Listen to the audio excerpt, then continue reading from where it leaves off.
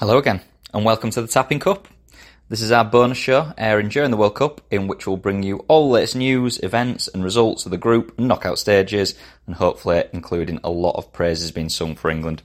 As you can guess by hearing my voice before the intro, yet again, I'm still not back in the country, thanks to delays caused by good old Storm Nicole. However, you're being left again in the very capable hands of Ian. I'm sure he won't say anything inexplicable within the first minute of him speaking at all in this episode. I'm also here in Orlando for the England-USA game, so that should be quite fun. See how they react to that and see how they react to hopefully a humbling. I'll be back soon, and both our usual episodes and the Tapping Cup will be back on schedule shortly. Enjoy.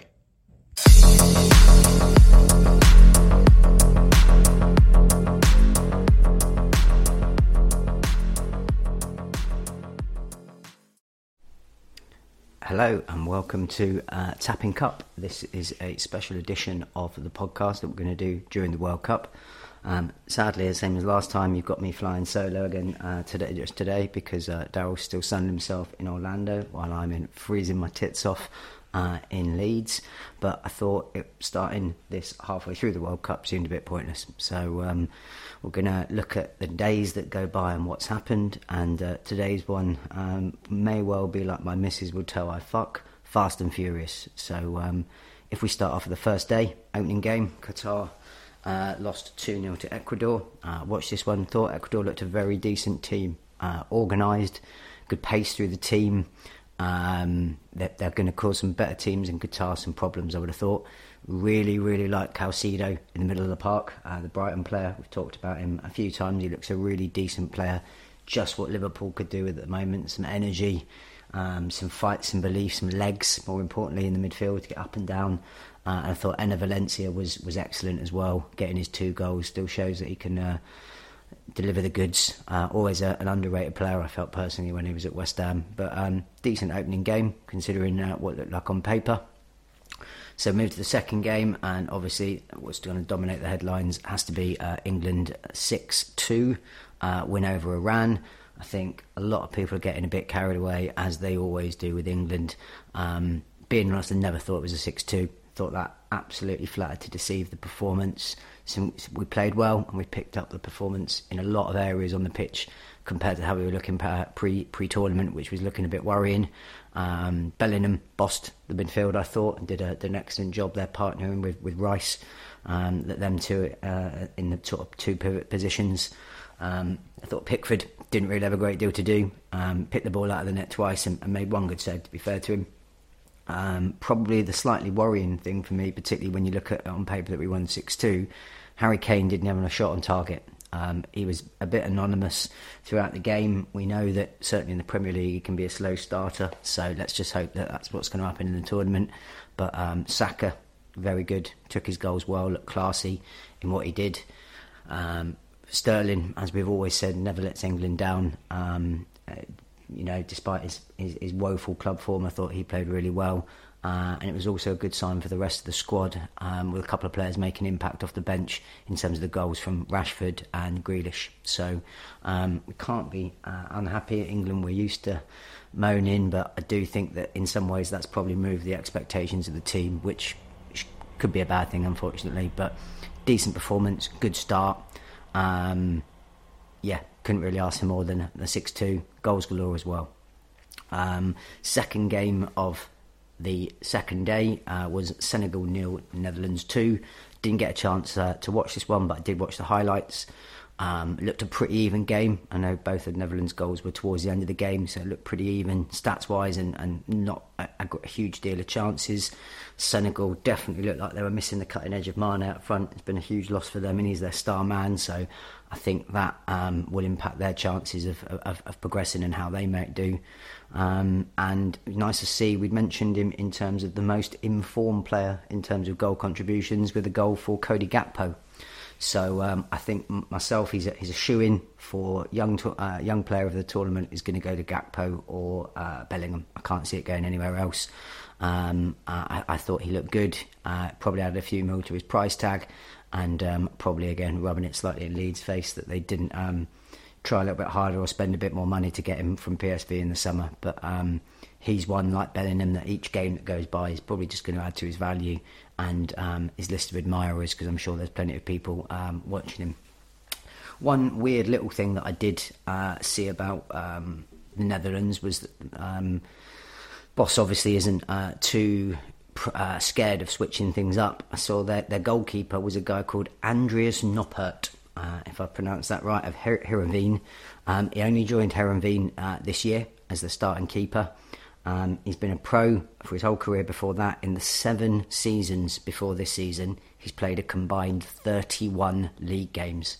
And he's not a young kid, he's 28, so he seems to be someone that was, backup keeper. Maybe he's always been played second fiddle to someone who was, really good at the teams he's been at, suddenly got his chance, and now he's playing for his country in the World Cup. So I thought that was a nice little story just to add in on that game. Final game yesterday was USA 1, Wales 1. Perfect result for England, exactly what we needed. Draw was always what we wanted, and that obviously then means that on Friday, when England play the USA, if we win, we can go through. So Wales did us a bit of a favour there. Decent game for a 1-1. I thought USA looked far the better team. Again, Tyler Adams always impresses for Leeds. Looked good in the middle of the park for them. They looked pretty solid defensively. Wales didn't have a load of chances, but you can never really count Wales out of it. That's one of the things. They're hanging there. They've got a dogged spirit about them, the team, and they usually just try and get a moment of magic from Bale or Ramsey, and give someone like Bale a penalty in Wales' first World Cup finals for 64 years. There was not a chance in the world he was missing it, and it was a decent pen as well. Good height, good power, good placement, what you'd expect from a really decent player. So all round for those days, don't think you could really complain with that for England. Worked out pretty well. Moving on to today's games, so there's been some I haven't had a chance to watch really any of these, but I've seen a few highlights. So the first one we've got to talk about, possibly they're saying the biggest shock ever in group stage history, was Argentina losing 2-1 to Saudi Arabia. So by all accounts, Argentina absolutely smashed them. Could have been 5 or 6-0 up at half time. I think they had 2 goals disallowed. They had 69% possession and 14 goal attempts. Saudi Arabia only had 3 attempts, 2 on target and 2 goals. It also ended Argentina's 36-match unbeaten streak. Ironically, they only needed 1 more to tie the record, which was Italy, who had 37. It's been a while since Argentina have started a World Cup so badly. The last time they actually lost their opening game was in 1990.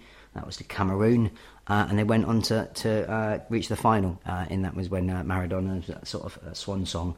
But another little stat for you I thought was Messi becomes only the 5th player to score in 4 finals. So incredible longevity again from Messi. And just, a quick talk about Saudi Arabia. They may have been under the cosh, they may have ridden their luck, but first goal, very well taken on the break. Not an easy chance by any stretch of the imagination. Good finish. Second goal was superb. Lad took it down, the ball went off the screen so high up, and he had an absolutely beautiful touch just to kill the ball.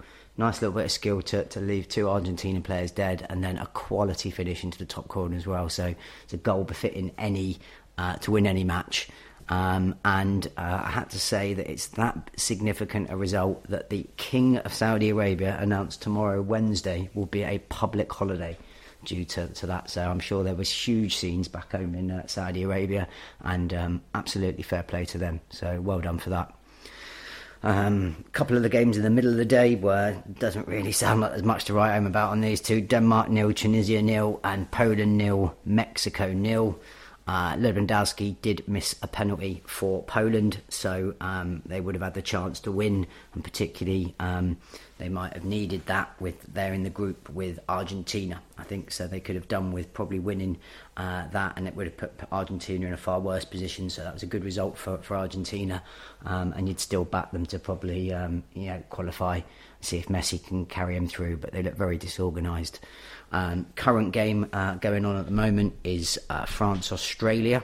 So I had a little check-in with that as I'm recording, and it was 0-0 to start with. There haven't been, in fact, Australia have got a goal, so it's 1-0 to Australia to continue the underdog theme that there seems to be at the World Cup so far. So we'll see how that works out for France. But France are a decent team, and if they want to go on and prove that they can win this, and they're going to need to show some character and come back from behind, which I definitely think they can do. In terms of top scorers, and a quick just chat on that at the moment, there's 3 players. I think it was Valencia, Saka and Taremi of Iran, all on 2 goals. I like Taremi, seen him play a few games for Porto, always looks a decent player. Pretty sure he's not going to finish as the top scorer, and I'm pretty sure you're going to need more than 2 goals to take that title, but that's how it stands at the moment. So that's just a quick roundup of everything going on in the World Cup to date, and we'll definitely do a more fulsome roundup when we're back as a pair, and when my sidekick has returned from sunning himself in Orlando. Just one small bit of breaking news that I thought is worth quickly mentioning is Ronaldo has had his contract terminated by mutual consent with the scum. So that's a pretty... I'm sure that's what he was angling for. We have talked about this in previous podcasts, that the timing of it stunk just at the midway point through the season. I'm sure that was his end game and his intentions by doing and saying what he did in the interview. I can't really see how he seriously thought he was going to be able to stay at the club after saying to the manager he doesn't respect him, and the club officials don't respect him. So I think it's a move that he's engineered. It's only recently just happened, so what I thought would do is I was thinking who's going to take a punt on him. No one sort of really springs to mind, so I pulled up, not by any stretch the best metric to measure these on is the current betting odds of his next team. And the recurring theme that we've said about before, the only team that potentially looked like they might take him on a fanciful and sort of reminiscent sort of signing would be Sporting Lisbon. So they're currently the favourites at 2-1 that he joins Lisbon. Chelsea 4-1 that he joins them. That would possibly be my shout. I have to say I can see that clown Bowley chucking some money at him, and it allows Ronaldo to carry on playing in the Premier League and potentially trying to go for the Champions League records that he wants to. That some of the other bettings in there, you've got any Spanish club 4-1. Don't think Real will even come out and said, even though they've got an injury to Benzema, we won't be taking him back. 8-1 any Italian club or any German club.